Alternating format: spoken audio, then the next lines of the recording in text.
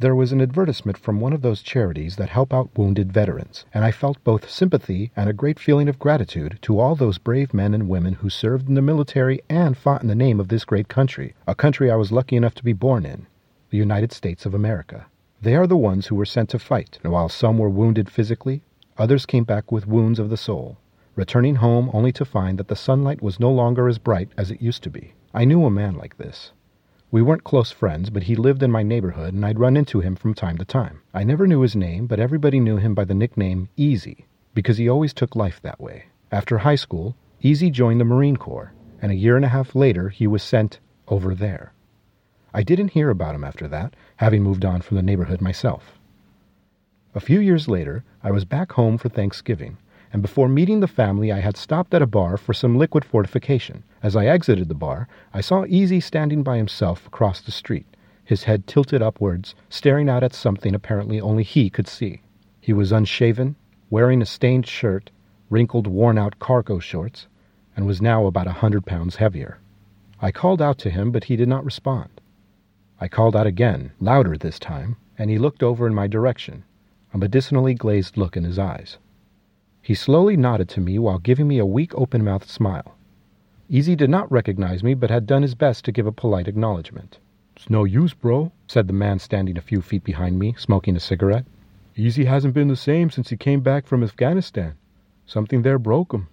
I looked back at Easy, who had gone back to staring at the invisible, and I nodded back to him before walking away.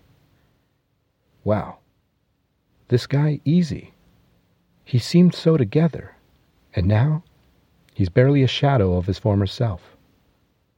The stuff he saw over there must have really messed him up.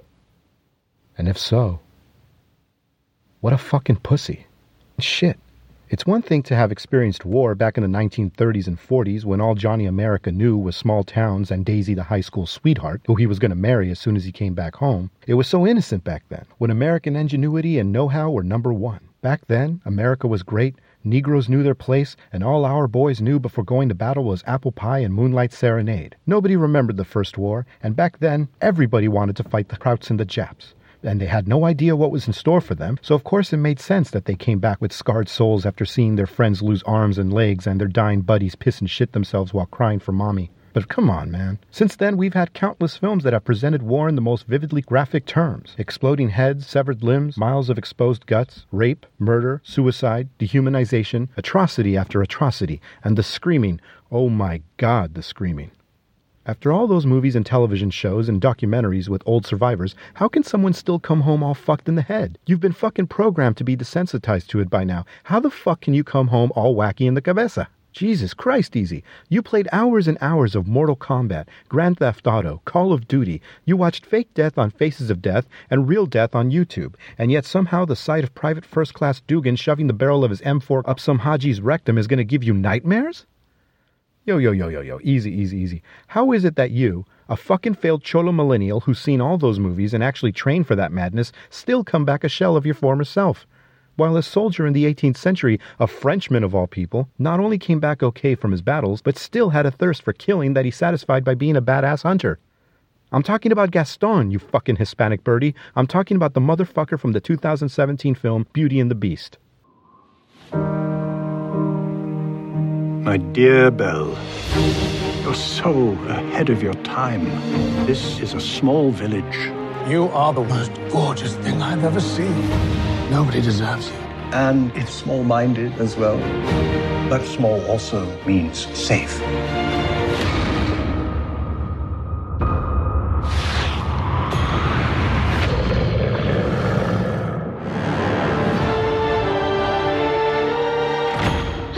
My father. He's a thief. Come into the light. I will escape, I promise. Look, a girl. Who said that? Hello. You can talk. Hello, of course. It's all he ever does. How lovely to make your acquaintance. Want to see me do a trick? What happens when the last petal falls? The Nastel remains a beast forever. And we become antiques. What did you do to it? Nothing. Get out of here! Go!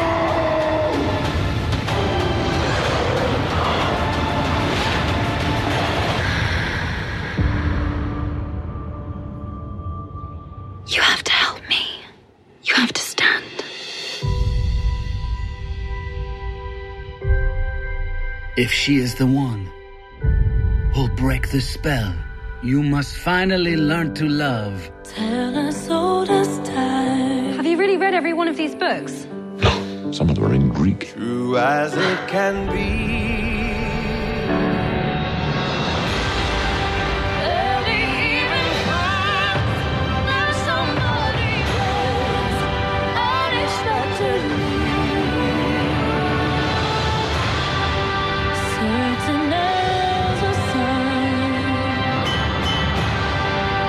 Rising in the east. Kill the beast!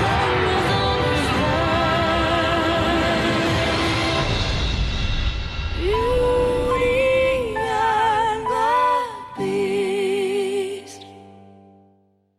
This is a request from Karen from Orlando, Florida, and I will withhold her last name to save her from both public humiliation and possible loss of employment due to being associated with me. Karen had requested this film over a year ago, and like everything else, it took forever, but I finally got around to rambling about it thanks to it being available on Netflix, which I was able to easily access through my sister's account. Beauty and the Beast is a live-action adaptation of Disney's 1991 animated film of the same name. Yes, I know about the 1946 version directed by Jean Cocteau, but that wasn't part of the request, so you film geeks can quit your whining and go back to throwing yourselves off bridges because they got rid of Filmstruck. It's directed by Bill Condon, who also directed the Oscar-winning film adaptation of Dreamgirls, the Oscar-nominated film Kinsey, and a movie that I'm sure someone with the name Oscar really liked, Candyman, Farewell to the Flesh. He also won an Oscar for Best Adapted Screenplay for the film Gods and Monsters. This is a tale about a strapping young beast of a man named Gaston, a former captain in the French army turned current animal hunter who has the whole town of stupid peasant proles wrapped around a strong finger. This man knows he's the shit, and everybody else agrees, as we see and hear during one of the film's many musical sequences, this one focusing on the man himself.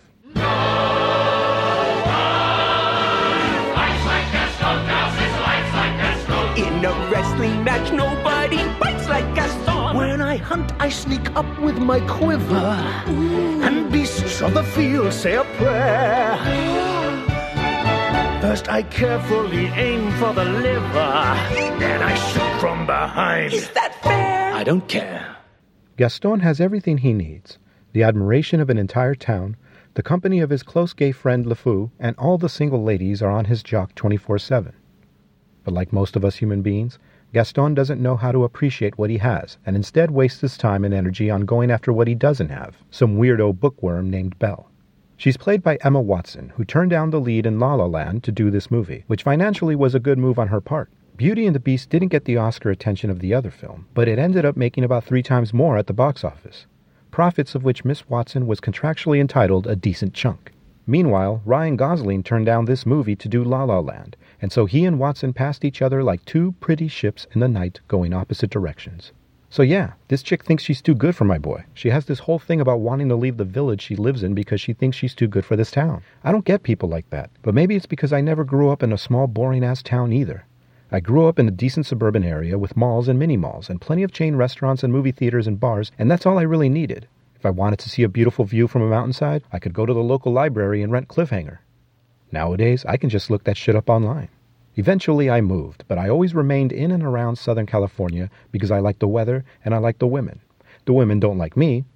Neither do the men, for that matter. But that doesn't stop me from introducing myself to new ones at a friend's baby shower and making a bigger ass of myself than usual. Oh, hi, guys. I'm Princess Sparkle. Oh, I really appreciate how you would thank me by my name when I picked up my tickets at the booth. Oh, hi there. You go to the New Beverly Cinema, too? Did you hear about how the owner, Quentin Tarantino, installed new cameras on the floor? Yeah, that way he can see everybody's feet. Hey, where's everybody going? Oh, not this again. Excuse me, sir. Can I borrow your gun? I just need it for a second. Then the pain ends. Except it didn't, because nobody had a gun. This is pussy-ass Southern California, after all. The only thing these liberals carry concealed is their medical marijuana card. Anyway, yeah, Belle. A name that sounds a lot like Bella, the name of the girl from the Twilight books and movies. No wonder they got Bill Condon to direct this. He also directed some of the Twilight movies. But don't hold that against him. I mean, homeboy's got to make those mansion payments somehow. So Belle is bored with her small town because they don't have Applebee's or a Sonic, and she's not down with the same routine day in and day out. and reading all those books have infected her brain with the idea of a great big old world out there filled with so much to do. She wants a life like the ones in the books she reads. And, well, guess what, honey? It is.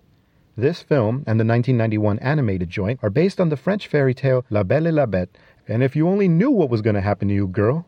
And what does happen to her? Well, she ends up in this spooky rundown castle somewhere out in the boondocks because that's where her goofy-ass father ended up.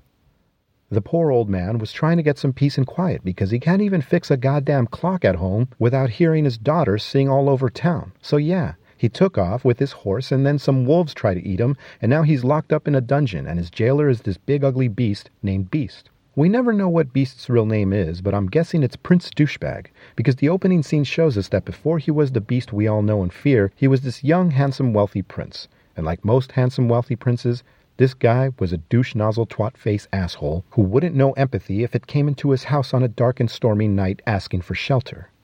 Nope. He would look at this old lady and laugh in her face. This fucking human garbage who grew up with everything, and yet that wasn't enough for him. He's taxing people and using the money to buy more stuff he doesn't need. Yeah, not only does he laugh in her face, even his servants and employees laugh at her.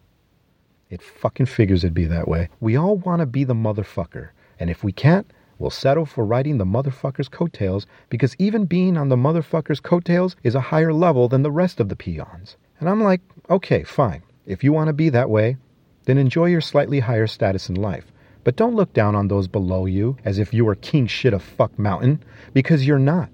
That's the same kind of unearned asinine behavior exhibited by maitre d's and house ends. But if you're going to be that way and join your master in ha-ha-ha-ing the pores, then you better be ready to take any possible punishment headed your boss's way. Because this old lady that the prince and his people are laughing at, well, guess what? She actually happens to be a beautiful enchantress. And these people are so fucked, it's fucking beautiful, man. The enchantress curses the prince and his servants and makes it so that the people who knew them don't know them anymore. So basically these assholes won't be missed. Prince Douchebag is turned into a beast, and the servants are turned into walking, talking furniture, appliances, and various other housewares.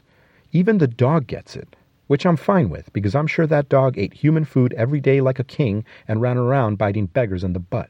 This prince tried to beg forgiveness from the enchantress, but when it comes to this chick, once you're fucked, and there's no turning back. You can't even offer an insincere apology the way most celebrities do on social media after they've been caught being scumbags. I like that, because that's how I roll. I don't believe in forgiving pieces of shit. Like the song says, it's easy to be hard.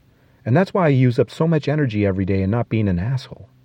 It's why I get so exhausted at the end of the day and go to sleep after I get home from work, causing me not to work on this podcast, and next thing you know, I have a backlog of 3 or 4 of these goddamn things I haven't done yet, and I still haven't written about the Arahorathon back in October, even though it's just about Christmas right now. But as tired as I get, I still manage to say please, thank you, and excuse me to people.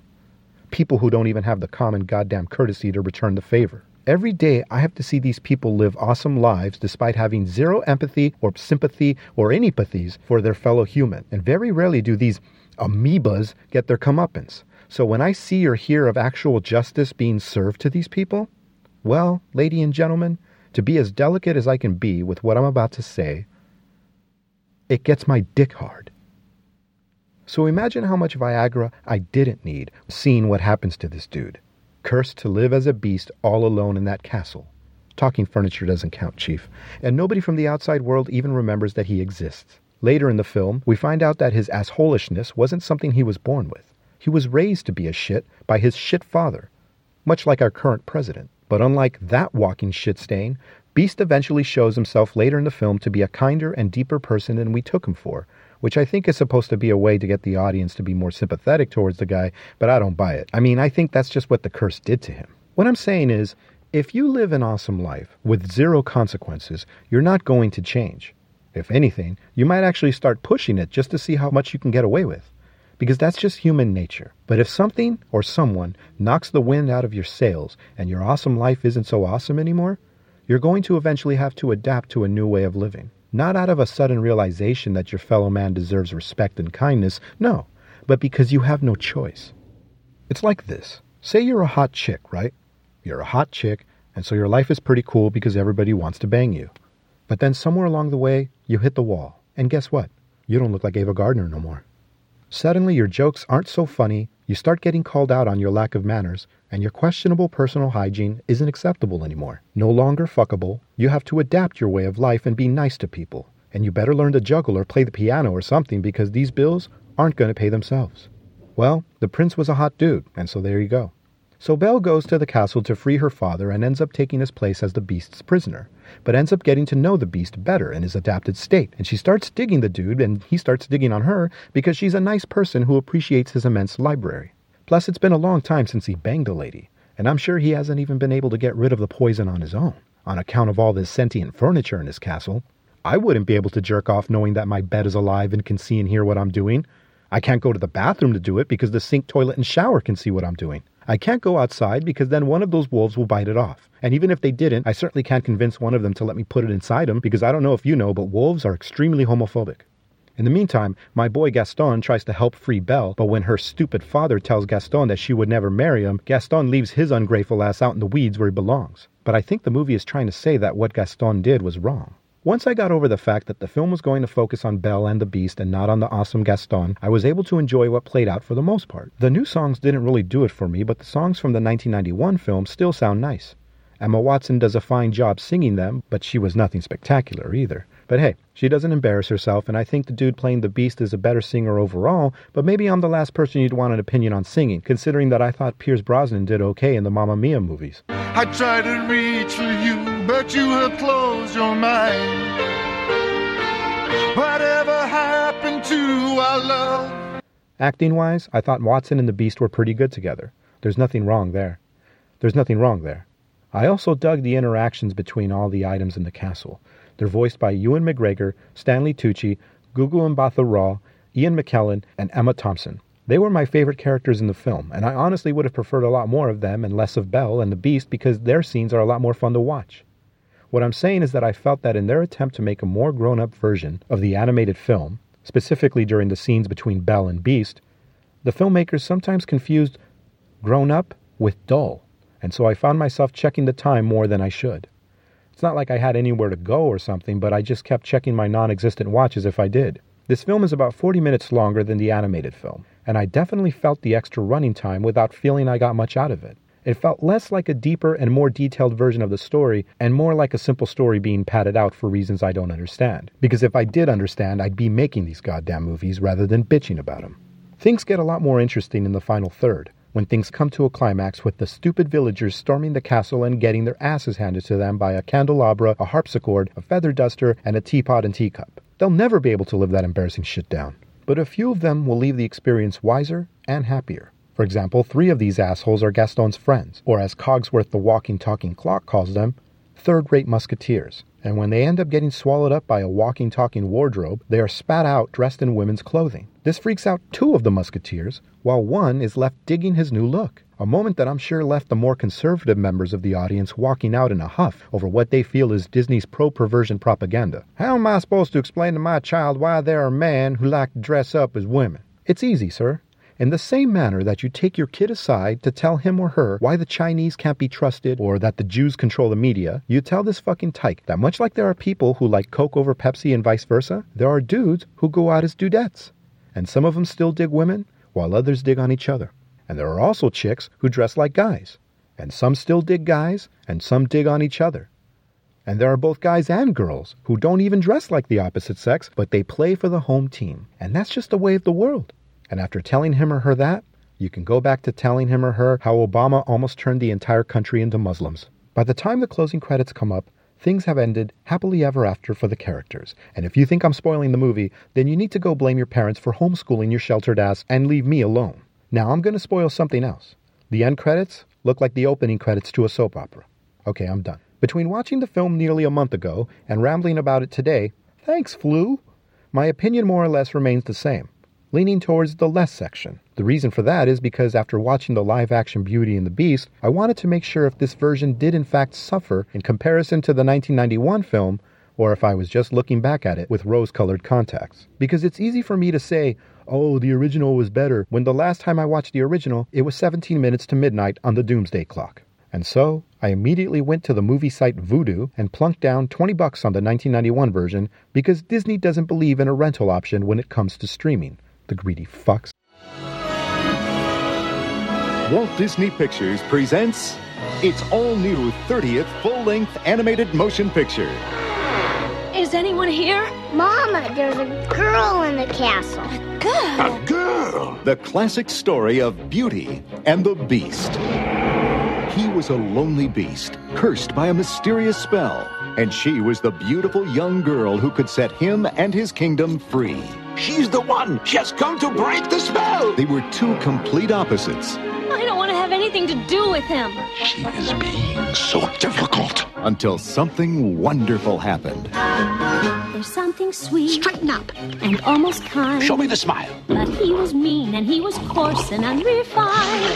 And now he's dear. You look so... And so unsure. Stupid. I wonder why I didn't see it there before. It's a story filled with fun. Oh, I beg your pardon. Adventure. Sacre bleu! Invaders! And dozens of wonderful new Disney characters. Keep it down. Featuring 6 new songs from the Academy Award-winning composer and lyricist of The Little Mermaid.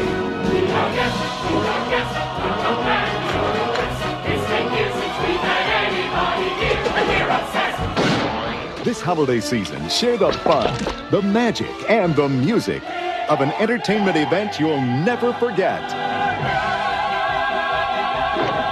Disney's Beauty and the Beast. Well, guess what? Not counting the hooker in San Antonio last month, this was the best $20 I spent in a long time. The 1991 version is the same story as the 2017 one, only before that one gained all that extra fat over the years. This one is lean, mean, and damn near obscene in how goddamn good it is. When you compare this one, the 1946 Cocteau joint, are you happy now, geeks, and the 2017 version, what you'll get is one that's more fun, one that's more dreamy, and one that's more, well, blah. Holy cats does this sucker move. Maybe it doesn't feel that fast, but after watching the slower current version, the 91 film feels like you're riding shotgun in one of Dominic Toretto's muscle cars and he just turned on the NOS. It gets down to the nitty-gritty, the brass tacks as it were, and brings you up to speed in a couple minutes by telling you about the whole backstory between the Beast and the old lady, how he turned down her request for shelter, and how she cursed him and gave him a rose as a kind of countdown, in which he'd have to find a woman who will love him for who he is before all the petals fall, otherwise he's cursed forever. We get our introduction to Belle, which is similar to the live-action version, only this one is better. It's a lot more energetic, a lot more entertaining, and Paige O'Hara is a far more talented singer than Emma Watson, who has a nice voice, but is no Paige O'Hara. Oh, isn't this amazing? It's my favorite part because you'll see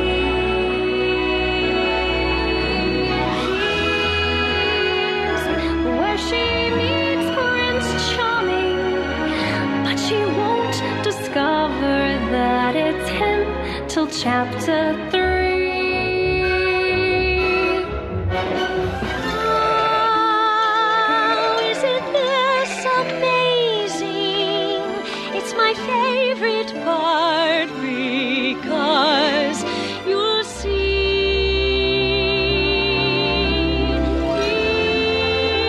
here's when she meets Prince Charming, but she won't discover that it's him till chapter 3.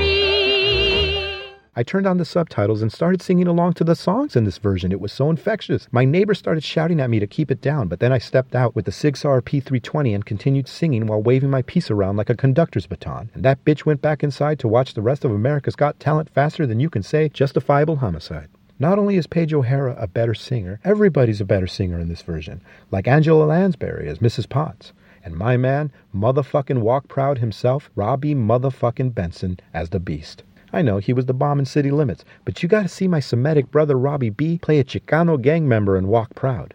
As far as I'm concerned, he's got a permanent invitation to my Sunday afternoon carne asada backyard cookouts. I belong to a gang, Sarah, Los Aztecas, and I'm proud of it. And when I walk down the street in Venice, I hold my head high because I have my brothers. That's right, Sarah. I'm proud of it. I'm sorry, Sarah, but that is just the way it is. This Belle is a better Belle. That's what I think, anyway. She just comes off more likable, while Watson carries too much of that snooty, snooty, snotty, snotty, English girl vibe, which to be fair is probably closer to fitting the character of a French village girl than some all-American type like O'Hara's portrayal. But hey, this is merely my opinion. I like nice people, or at least people who exude the illusion of being nice, and 1991 Belle does a better job of that. I mean, look at how everybody seems to like her, despite being a weirdo bookworm. In this version, Gaston comes off more cartoonish, like some big dumb oaf who thinks he's the shit, and he doesn't seem particularly threatening. But that's why his heel turn later on is far more effective than in the 2017 film. You look at the live-action Gaston, and you don't have to have already seen the 91 movie to know this guy's trouble. You just have to look at the guy's face to know you don't say no to him. Or you just had to have seen Fast and Furious 6. There's more humor in this compared to the more recent film, which does feature the occasional gag, but they all stand out like studio-mandated sore thumbs. Whereas the older film does a better job segueing between the moments of levity and the stronger emotional scenes.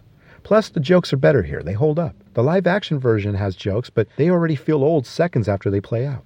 Look, I'm not bashing the newer film. I think it's fine. But watching the older film immediately after reminded me how much more lovely and magical it is in comparison. Your mileage may vary, but I feel this one goes a lot farther in a lot less time. By the way, if you're going to watch the animated film, may I suggest you watch the special edition cut? After watching the movie, I looked at the special features that came with it and saw that the special edition was one of the viewing options. Still under the film's spell, I ended up watching it again for the first time, and I found that in addition to fixing some continuity issues and mistakes here and there, this cut also features an extra musical number, adding some welcome character detail to the Beast's cursed servants. This isn't a George Lucas kind of special edition. It's more like what Ridley Scott did when he released the final cut of Blade Runner, and I think it's the one to check out. But either cut is good times either way. Both films will appeal to most people. For example, if you're a comic book nerd, you can pretend that the castle in the film represents your house, and that the rose that the Beast keeps protected under a glass case is like your most prized issue of Spider-Man. That way, when the scene comes up when Beast loses his shit over Belle fucking with it, you can nod your head and be like, I know what that's like. I figure ugly people can also enjoy watching a beautiful woman as she learns to love this hideous, smelly, hairy fuck for the good person he supposedly is on the inside. And if you're half a fucking furry, I already know you love this movie. You probably dress up like the Beast all the time, or have your significant other dress like the Beast right before you guys get it on. Doggy style, of course. Ow! In conclusion, grow some fucking balls, Easy. This has been the Exiled from Contentment podcast, recorded live in front of an empty room. Exiled from Contentment has been brought to you by anger, paranoia, resentment, depression, low self-esteem, and Rally cigarettes, now with less nicotine and less throat irritants. Remember, ladies and gentlemen, if your cigarette tastes different, smoke Rally. Episodes of this podcast can be downloaded at efcontentment.podbean.com. That's E as in egads. This asshole's podcast is terrible. F as in fuck this asshole's terrible podcast. Contentment as in something this asshole hasn't felt in a very long time. Pod as in podcast. As in everybody's got their own goddamn podcast nowadays. And bean as in what the Mexican-American host of this podcast probably eats every day. Am I right, real Americans? The Exiled from Contentment podcast can also be downloaded at exiledfromcontentment.blogspot.com. You can find us on Facebook, Instagram, and Twitter as EF Contentment, all one word. Follow or friend us so we can then immediately have your tweets and posts muted in order for us to have a higher friend and follower count while pretending that we care about you. You can also email us at exiledfromcontentment@gmail.com. Until our next ramblings, this is Princess Sparkle for the Exiled from Contentment podcast saying take care and be well.